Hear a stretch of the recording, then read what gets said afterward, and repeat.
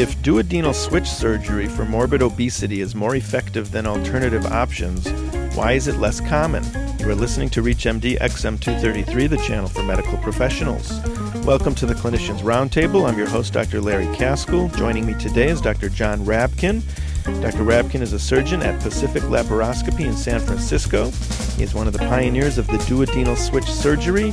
He specializes in bariatric and laparoscopic surgery. Dr. Rabkin is an active researcher, publishes extensively, and serves on the editorial boards of several medical journals. Dr. Rabkin, welcome to the show. Thank you, Dr. Caskell. Could you please define what the duodenal switch surgical procedure is for morbid obesity? The duodenal switch is a bariatric surgery or a weight loss surgical procedure that combines a restrictive element, meaning a small stomach, with a malabsorptive component by rerouting the intestines and creating a situation of modest fat malabsorption. So why not just restrict their stomach and then put them on orlistat so they don't absorb any of the fat, or do they still absorb some? Well, they'll still absorb fat, and with the duodenal switch, they'll absorb fat as well. But with the experience of just restrictive weight loss surgical procedures over the years, such as the Roux-en-Y gastric bypass, the long-term data suggests there is a significant weight regain problem. For example, patients over 5 years from the Roux-en-Y gastric bypass probably face at least a 30 to 40% significant weight regain risk, unlike the duodenal switch, where it's certainly less than 25%. In my own experience, it's less than 10%. So how do they go about gaining back their weight if they're eating less and they're absorbing less? Are they just pouring tons of food down their throats? Well, with the Roux-en-Y gastric bypass, because there is very little, if any, calorie malabsorption with that surgical procedure, it's based primarily on a small stomach capacity. And what happens is, because the pouch is based on the greater curvature of the stomach, the stretchy part of the stomach, over time, patients will gradually stretch that out, not because they're, quote, overeating, but simply through natural eating mechanisms. With that gradual increase in the capacity of that small stomach pouch, they will potentially regain weight, and a fair percentage of them, a relatively high percentage of them, do regain weight. With the duodenal switch, they also will stretch their stomach capacity out over time. But because there is a rerouting of the intestines to separate the digestive enzymes which we need to absorb our fats that we eat from our food stream, because of that separation, what happens is people don't absorb all the fats that they do eat, and consequently, they don't regain weight over time. Why do you think more docs aren't offering this procedure? Is it just because they don't know about it? Partly it's the fact that it's the newest of the weight loss surgical procedures, and so the information about it is not as widely known and understood in the medical profession and in the patient population that are seeking these services. But even more significant is it's a much more involved surgical procedure that has more complexity to it, because many surgeons over the years learned to do the earlier operations, particularly the Roux-en-Y gastric bypass, when the whole flavor of moving into laparoscopic surgery, when that wave occurred in the 1990s, people were very comfortable moving from an open procedure that they understood to a laparoscopic procedure. But to learn a relatively complicated operation new laparoscopically is very difficult for people, and a lot of surgeons are really unwilling and unable to make that transition. So in training programs currently, are they teaching the duodenal switch? There are training programs that train surgeons do this operation. We have trained many surgeons here in San Francisco to do this procedure. But again, when you look at the magnitude of the problem of obesity in our society and the numbers of patients who require weight loss surgery, it's going to take a period of time before we can train enough surgeons to be able to do this operation properly. If I was the president of Humana, I would look very closely at duodenal switch and see how much it costs and if it pays off in terms of if we truly are curing diabetes, it's a good investment. So does insurance cover the switch? And if not, how much does it cost? The duodenal switch is covered by the vast majority of private insurance companies that do cover bariatric surgery. 2 years ago, Medicare, or what's currently the Centers for Medicare and Medicaid Services, CMS, the government, also covers the duodenal switch as one of the 3 weight loss surgical procedures that they cover for their beneficiary population. So it's widely covered. But for patients who either have an exclusion to their insurance policy about covering weight loss surgery, and there still are some insurance companies that do that, for patients who don't have insurance, it roughly costs about $30,000 out of pocket to have this operation, all bills, both professional bills and hospital bills. And what if someone has had a lap band done already? Will their insurance say, listen, you've already had one procedure, we're not giving you another one? Typically, that will not be the case because patients who have the lap band and then seek an alternative operation, it's most commonly because the lap band failed to deliver on the promised weight loss. And so the patients are still morbidly obese. They're still suffering from all the complications of their morbid obesity. Oftentimes they're suffering from the complications of the lap band itself, and most insurance companies don't hesitate to cover the removal of the lap band and then converting to a duodenal switch. What kind of problems ensue after having the surgery? Are there certain medications that no longer can be absorbed? Do these people develop certain vitamin deficiencies? What can we expect? Well, the first thing is that it is surgery, and surgery has all of the normal risks of any surgery on the stomach, or I should say on the abdomen. And so early after surgery, you do have potential problems with wound infections and hernias and those kinds of things. But thankfully, those kind of complications are far and few between these days with our improvement in surgical technique.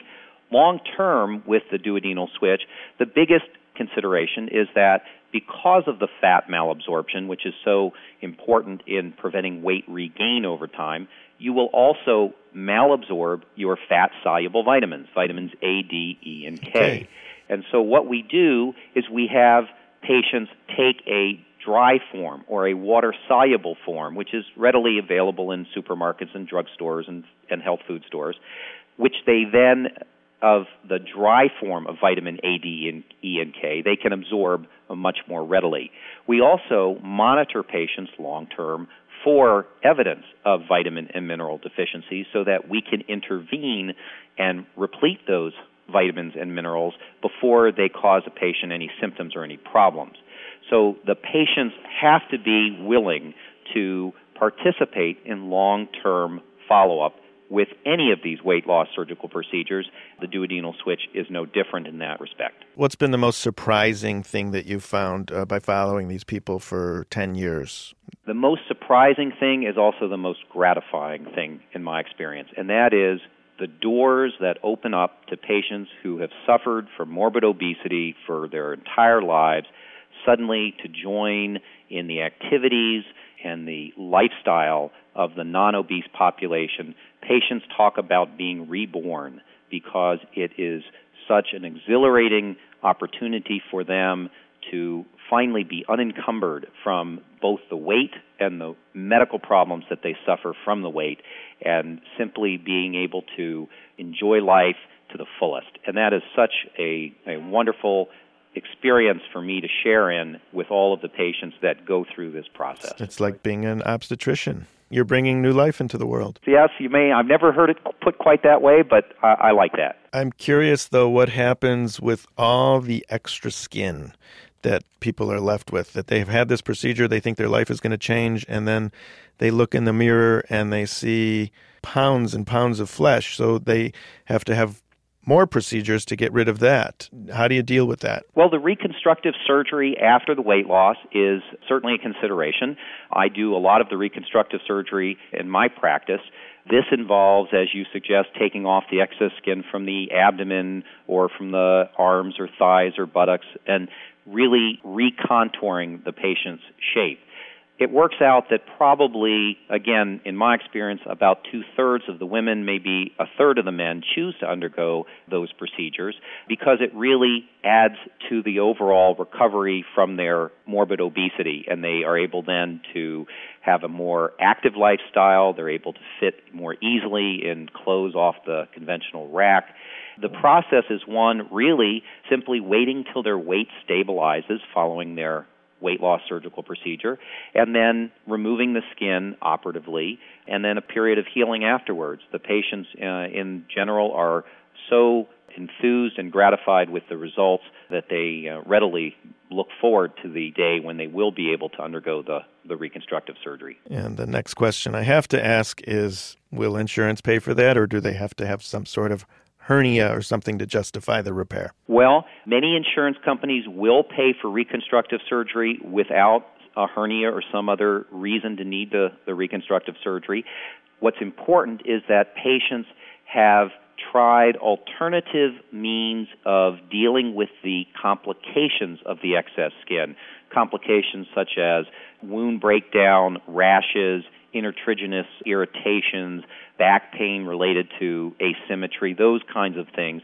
If patients have tried and failed alternatives to surgery to deal with those problems, and their physicians have documented in their medical record over a period of time the failure to respond to those interventions, my experience is that many insurance companies understand the need for this reconstructive surgery and will readily approve it. Let's talk a little bit about what we actually can cure with this procedure. You mentioned before diabetes can be almost wiped out. What other disease states can you improve? The list is enormous, but let's just rattle off a few of them. Hypercholesterolemia or hyperlipidemia with the duodenal switch, there's almost universal resolution of the hyperlipidemia, almost 100%, compared with probably about somewhere in the low 90s for Roux-en-Y gastric bypass, and certainly less than half of the patients with the adjustable lap band. Sleep apnea, over 90% of patients who have sleep apnea can have that cured and get rid of their BiPAP or CPAP device after a duodenal switch. There are considerable improvements in high blood pressure. After the duodenal switch, about 80 to 85% of people who have high blood pressure can be taken off their high blood pressure medicines, compared with probably about 60 or 65% with the Roux-en-Y gastric bypass, and probably only about 40% with the adjustable lap band. And I could keep going. I think that the message really is that there is such a huge percentage of the health problems faced by the American population due to obesity, and with one intervention, duodenal switch, or a weight loss surgical procedure, you can wipe out a tremendous amount of the morbidity in the American population. Dr. John Rapkin, thank you so much for coming on the show. Thank you. We've been discussing duodenal switch surgery to cure morbid obesity. I'm Dr. Larry Kaskel, and you've been listening to the Clinicians Roundtable on ReachMD XM233, the channel for medical professionals. For comments and questions, send your email to xm@reachmd.com, and thank you for listening.